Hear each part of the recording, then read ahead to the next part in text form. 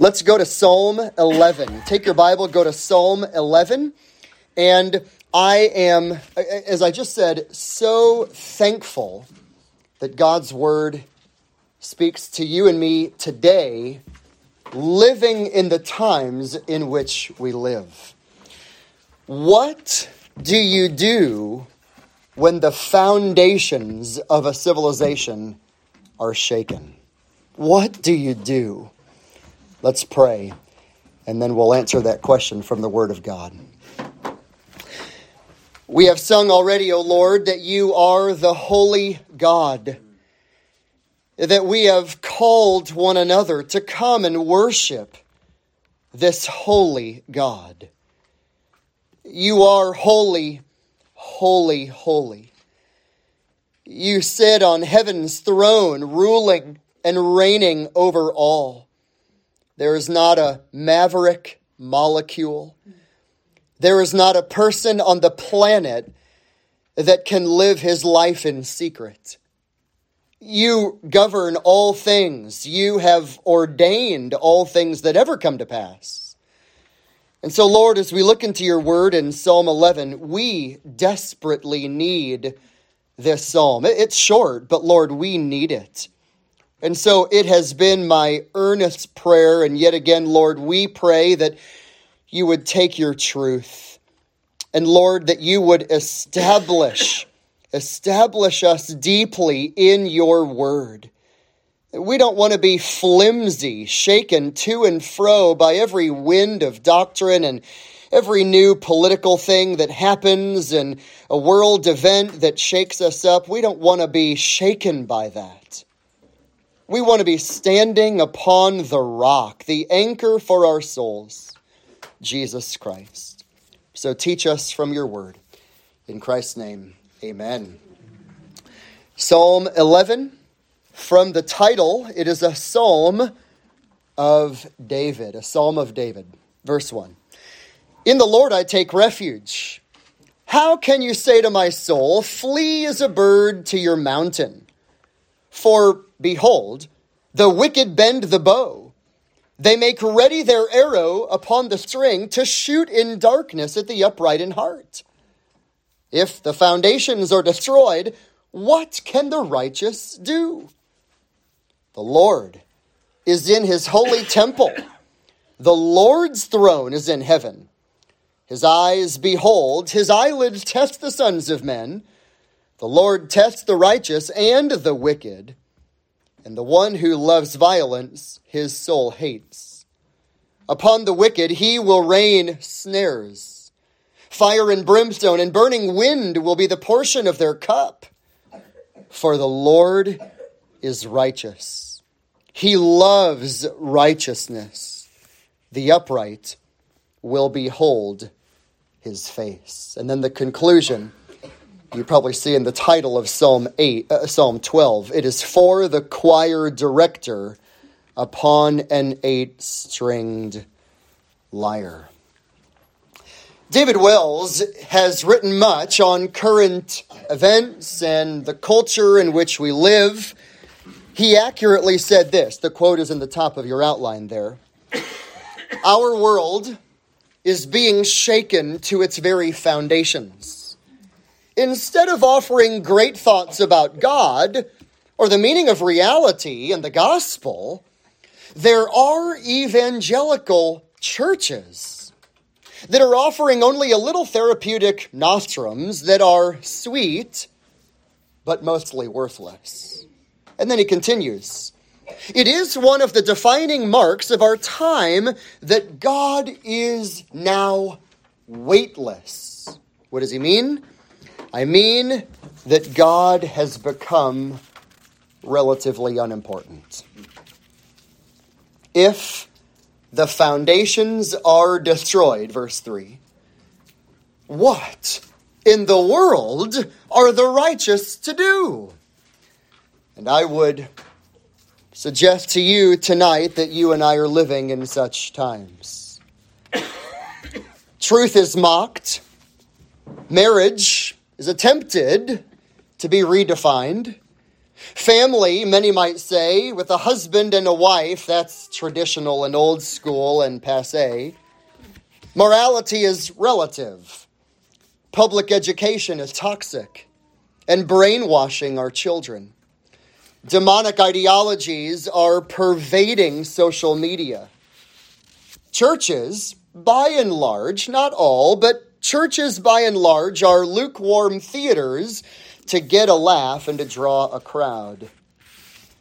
To the eyes and hearts and minds of many, Christ is cool, trendy, inclusive, and never critical. The Spirit of God is unknown and often insulted. The Bible is unimportant and the Bible is irrelevant. And many would say in our culture that God is an easygoing, always forgiving, and never angry with anyone deity. If you choose to believe in him, that is. The foundations of our society are crumbling. They're crumbling. And David probably wrote this psalm at a time when he, as the anointed king, was being hunted by Saul. There's an interesting verse. It's a parallel in 1 Samuel chapter 26, verse 20, when we read that one is hunting a bird in the mountains. David felt like that. Saul was hunting him like a bird in the mountains. The wicked are persecuting the upright. And you can almost feel David just pouring out his heart, thinking and feeling that the foundations of our Israelite civilization are crumbling. One commentator, the title of this psalm, he said this. He titled it, "The Foundations of Society Are Shaking. What should the man of God do?" Another commentator said, as he titled Psalm 11, "The foundations of the world order are crumbling." The wisdom of this psalm is what we need. Yet another commentator said, "What do you do when everything is falling apart in your world?" Or, I tried to title this in a similar way, "What do you do when the foundations of a civilization are destroyed?" As we walk through this psalm, what I want to do is just give you 4 simple axioms. There's nothing profound to this, but what I hope to do is give you some simple, memorable axioms when the foundations of civilization are shaken. That is, when the very order of a society, that is social and civil order, crumbles and decays. What do we do? What do we learn from David? How do we pray? How do we reflect? Let's begin with number 1 in your outline. David teaches us to say, "I run to God." I run to God. And that's a good question for us, because when the foundations of the world are shaken, do we run in fear or do we stand firm in confidence? Is it faith or is it flight? What do we do? And I suppose it is easy, isn't it? When we're in trouble and when we don't know where to go and where to turn, our thought might be to get away, to flee, to isolate, to be alone. And yet the psalm teaches, don't run, don't hide, don't isolate. Take refuge in God. And notice how verse 1 begins. It is a psalm that David writes, and he says, "In the Lord I take refuge." How can you say to my soul, "Flee as a bird to your mountain"? But he begins, "In the Lord I take refuge." What I want to propose to you and teach you and simply remind you is that you need a strong refuge. And let me just remind you simply, you'll never find a mighty refuge in the things of this world. And nor will you ever find a mighty refuge by looking deep within yourself. What we need is a refuge that includes 4 realities in your outline. Number 1, you need a strong refuge. You need a strong refuge, like when Psalm 93 verse 4 tells us, "The Lord on high is mighty." The Psalms mention this all over the place. You need a refuge that is strong. You also need a refuge that is available. You need a refuge that is available. Draw near to God, James 4, and he will draw near to you. What an available God, an available refuge. Third, you and I need a refuge that is protective. Protective. Oh, the beauty of Psalm 121. The Lord will protect you from all evil, we read in that psalm. And we need a refuge that is unfailing.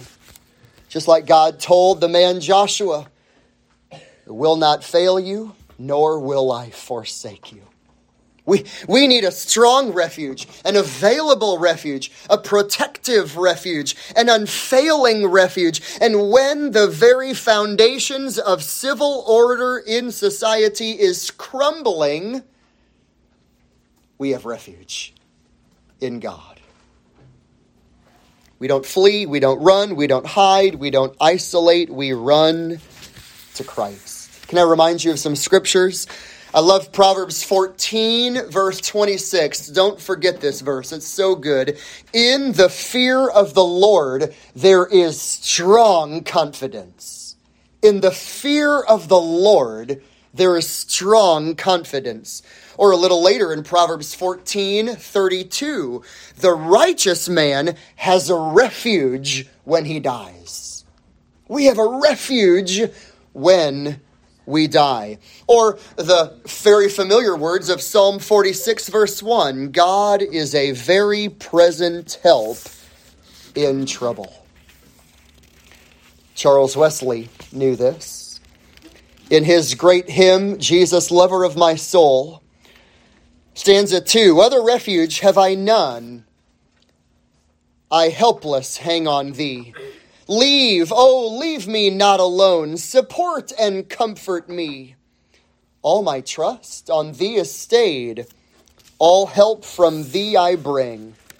Cover my defenseless head in the shadow of thy wing. Christian, you know this, but I remind you from verse 1. When the very foundations of civilization are destroyed, I run to God. I run to God. I run to God. I run to God. We need to hear that each day because our culture is saying, run anywhere but God. I take refuge in the Lord. Number 2 in your outline, we also need to know this. When the foundations of civilization are destroyed, this is sobering. Number 2, they shoot at me. Did you know that the typical American teenager today watches 18,000 murders by the time they graduate high school? Nearly 100,000, that's probably way minimal, it's probably much more, commercials before they graduate high school. Some have even calculated that by the time a person reaches the age of 65, the average American watches 10 years in front of their TV. Nowadays, 85% of video games, it might be a little bit more, but 85% of video games out there have mild to extreme to graphic violence. And this is just being funneled and funneled and funneled into the hearts and minds of men and women. What happens when a civilization is being destroyed?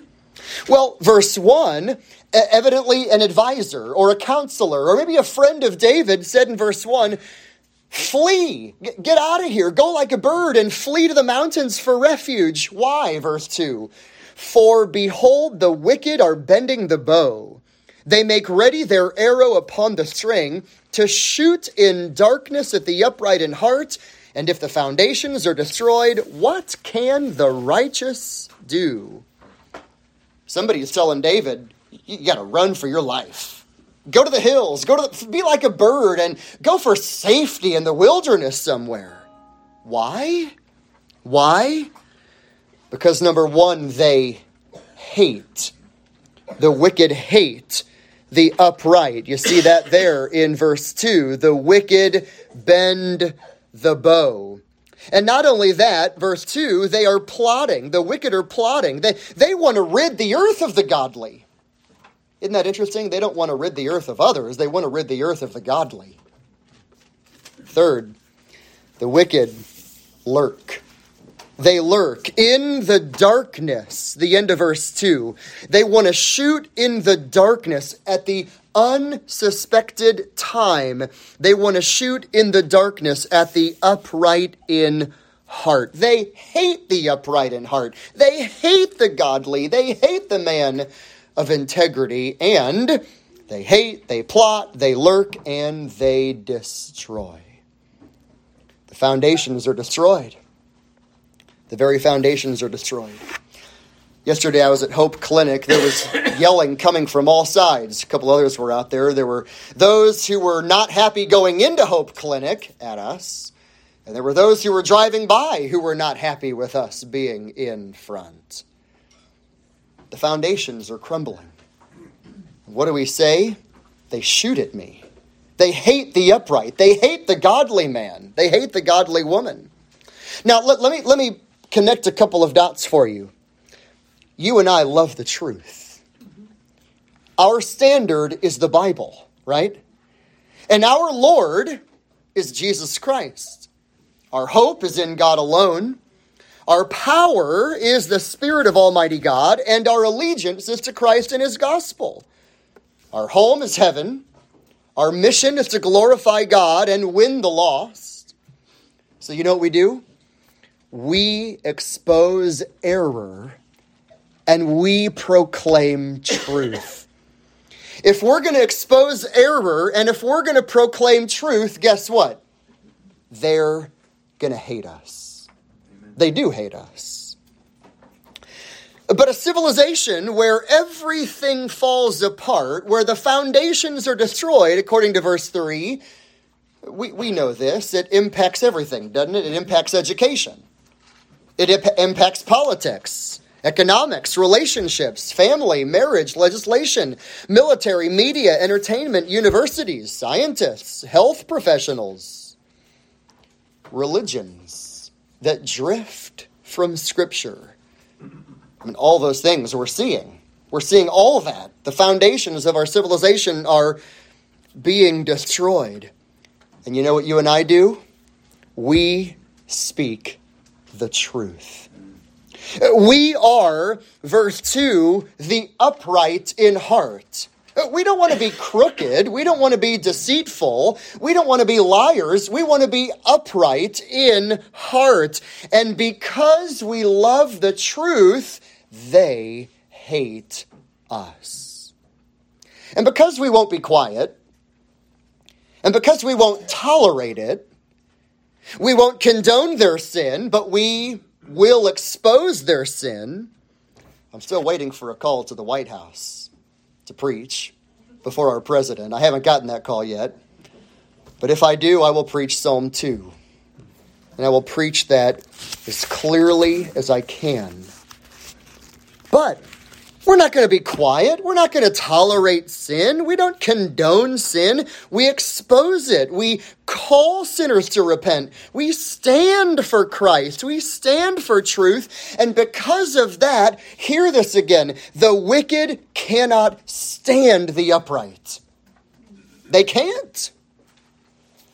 One of my favorite little books in the Old Testament is the book of Amos. Amos chapter 5. Amos the prophet says, they hate the one who reproves in the gate. What do the godless, what do the wicked, what do the sinners do? They hate the one who stands for truth and he upholds what is right. It's like the wicked can't stand it. And that's exactly what we have in our psalm. When the very foundations of civilization are destroyed, what do the righteous do? We run to God for refuge. Number 2, we acknowledge they shoot at me. They're going to shoot. They hate us. They're going to lurk. They're going to hate. They're going to plan. They're going to plot. They're going to come after us. It's like recently when somebody said to me, what do we do when you're arrested? I said, you keep serving the Lord. Keep serving the Lord. They plot, they hate, they can't stand the upright in heart. William Gurnall said, sinning times are the saints' praying times. Let's not forget that. Well, not only do we run for refuge to God, number one. Number two, we have to acknowledge when the foundations of civilization are destroyed, we have to acknowledge that they're shooting at us.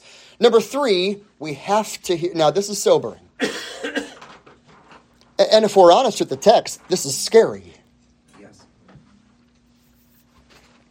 Number three, God rains fire on them. If verses 1 to 3 is the psalmist David looking around, look at what's going on. Now in verses 4 and following, David looks up. He looks up. Everything may crumble and fall except God. Civilization may be destroyed, but Christ is undefeatable. Undefeatable, unconquerable. What does God do to the wicked? Verse 4, the Lord is in his holy temple. The Lord's throne is in heaven. His eyes behold, his eyelids test the sons of men. The Lord tests the righteous and the wicked, and the one who loves violence his soul hates. Upon the wicked he will rain snares. Fire and brimstone and burning wind will be the portion of their cup. For the Lord is righteous, and he loves righteousness. What we need to remember is the character of our God. You get the headlines. You see what goes on. From the political realm, to the educational realm, to family, to economics, to global issues, whatever it could be, we have to, when we're looking around, we have to pause and say, wait a minute, let's look up. Verse 4, number 1, God is sovereign.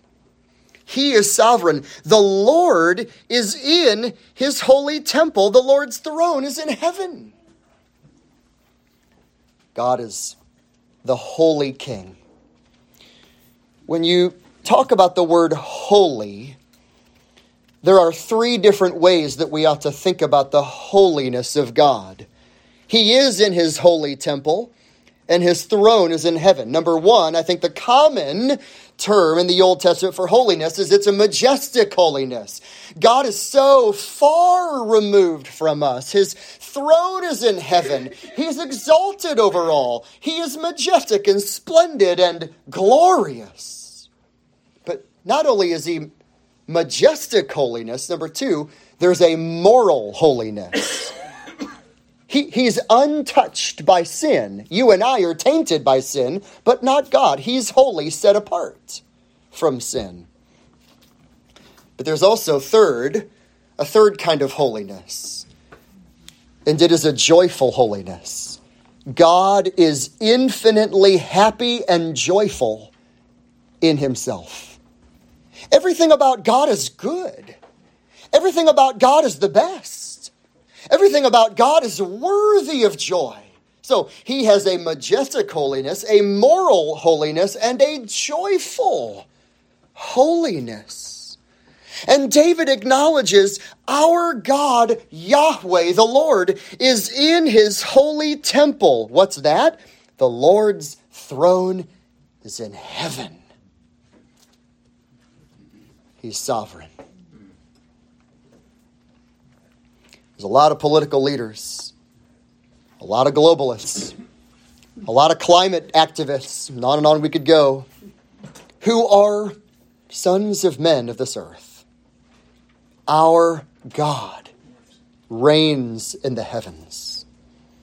So he's sovereign, but number 2, now in verse 4 and 5, God is the judge. And we read in verse 4 that God's eyes behold, his eyelids test the sons of men. Verse 5, he tests the righteous and the wicked. I mean, God is the ultimate X-ray heart examiner. He is high in the heavens, but he sees the hearts of men. There's not a heart of men and women, boys and girls that are hidden from God. He sees everything. He knows everything. And God has the ultimate X-ray eye to see through the flesh, through the outer facade, and to look into our hearts. He is the refiner, the judge, the one who tests men.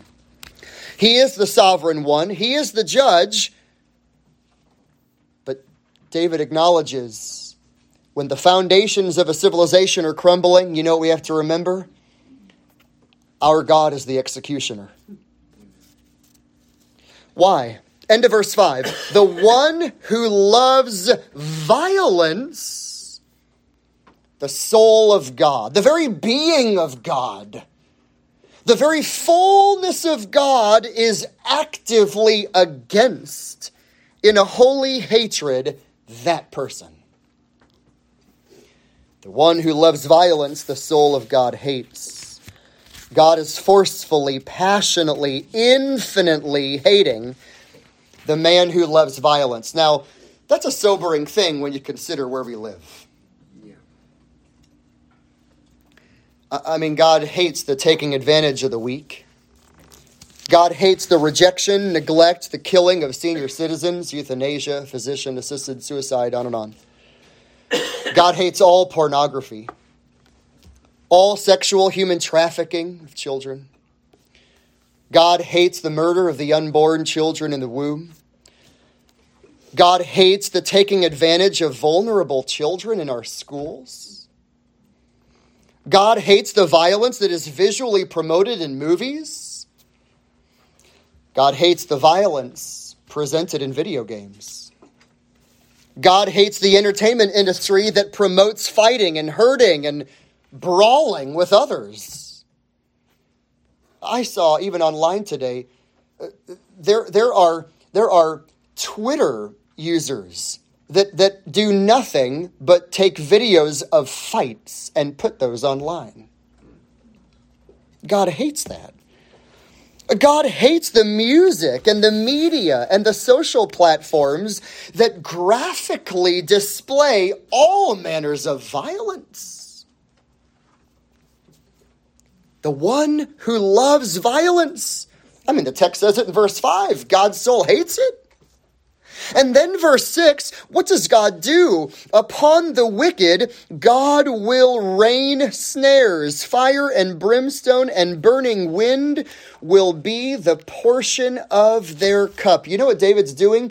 He's intentionally using word-for-word language from Genesis chapter 19. And when we read in Genesis chapter 19, verse 24, then the Lord rained on Sodom and Gomorrah brimstone and fire from the Lord out of heaven, and he overthrew the cities and all the valley and all the inhabitants of the cities and what grew on the ground. I mean, there's nothing in Sodom and Gomorrah anymore. I mean, God actively destroyed it. And the picture is God is the one who rains snares. Fire and brimstone and burning wind are the portion of their cup. I mean, a drop of hell must be terrible. But the full portion of the cup must be unfathomable. Fire? And you ask, well, what's brimstone? Sulfur. Speaking of pain, agony, judgment, wrath, punishment, to be always dying but never dead. Burning wind? What do you mean in verse 6, burning wind? It's a fascinating Hebrew picture. It's a picture because in Israel, there could be beautiful vegetation that would change overnight with a hot hurricane-like wind from the desert that would wither plants. And that's the picture of the wicked.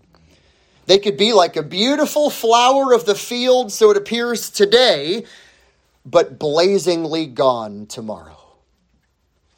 Fire, brimstone, a hurricane-like wind of God's hot wrath.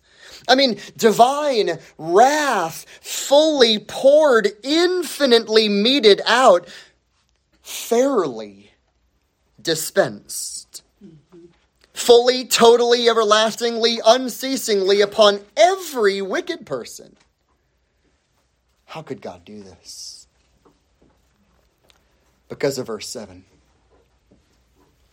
For the Lord is righteous. He's righteous. What does that mean? God is the standard of what is right. He loves what is right. He is the ultimate good and true standard of what's right. And he must uphold what is true and right. What's the point of this? When the civilizations, the foundations of our society and civilization are being destroyed, God will take action. God will rain fire on them. It's like Joseph Aileen, who said, there is no other remedy. You must either turn or burn. Spurgeon has a great sermon on that, turn or burn. But you know what that reminds us of? When we think about the fiery judgment here, and the divinely burning hurricane of wind that destroys, and the punishment and the separation and the divine fury, get this, that's what the ungodly will receive. That's what Jesus took on the cross. That's what the Father did to the Son.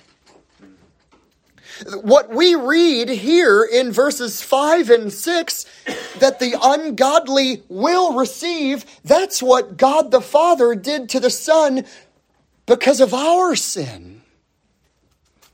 It was unleashed upon Jesus, the Lamb, in our stead. It's how you're forgiven. It's how God can be righteous and look at you and count you righteous, because your sin has been paid for and the merit of another is given to you. What an amazing, sobering picture, yes, of the wicked, that ought to drive us to prayer and to evangelism. But it ought to give us a thankful heart. Thank you, Lord Jesus, for what you did for me in my place on the cross. And then David ends the psalm. Psalm 11, verse 7. When the foundations of civilization are shaken, you know what we have to remember? Here's the fourth axiom. I will behold God's face. Verse 7. The Lord is righteous. He loves righteousness. Here it is in your Bible. Don't think Old Testament theologians didn't have a theology of eternity. Oh, they sure did. I mean, David had a great theology of eternity. The upright will behold the face of God. From the Middle Ages, theologians have called this the beatific vision. Beatific, what does that mean? It's a Latin word. It's a sight that makes happy. Ponder. The infinite God will never, ever, ever be done showing you the immeasurable riches of his grace, the full vista of himself coming to you in love in heaven. He'll never, ever exhaust it. Notice the upright. The upright will behold the face of the invisible God. And don't miss that word will. It's a promise. Psalm 17 ends in verse 15. I love this as well. As for me, I shall behold your face in righteousness. I shall be satisfied with your likeness when I awake. In the Sermon on the Mount, Jesus said in the Beatitudes, "Blessed are the pure in heart, for they shall see God." 1 John chapter 3, the Apostle John tells us in verse 2, "We know that when Jesus appears, we will be like him because we will see him just as he is." One of the most astonishing verses in all the Bible, Revelation 22:4, "They," that is the bondservants, "will see the face of God." Can you imagine? Can you imagine, and that's all we can do is imagine, that you will see the triune God individually, personally. Oh, you'll see the glory of Christ fully. Yes, you will.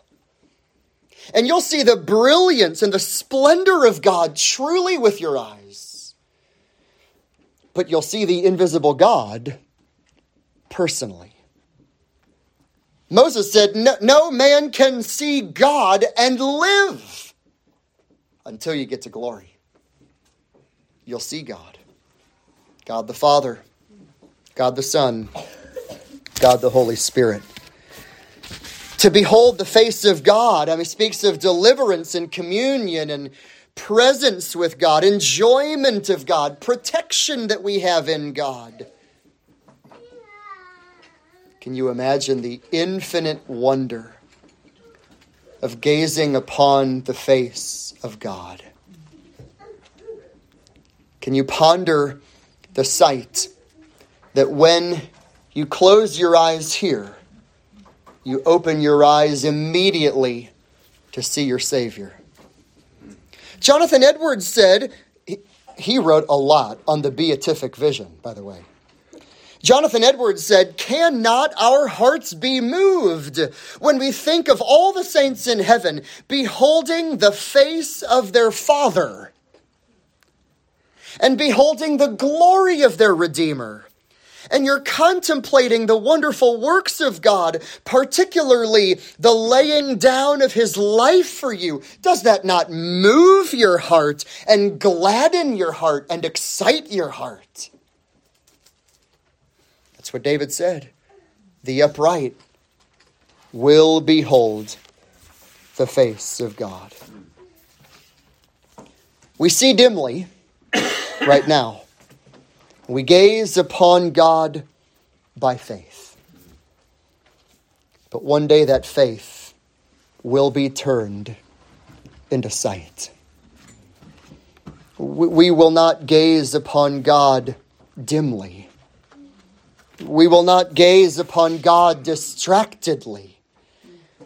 It will be a true, a transparent, a transforming, a transcendent sight of the invisible God forever and ever and ever.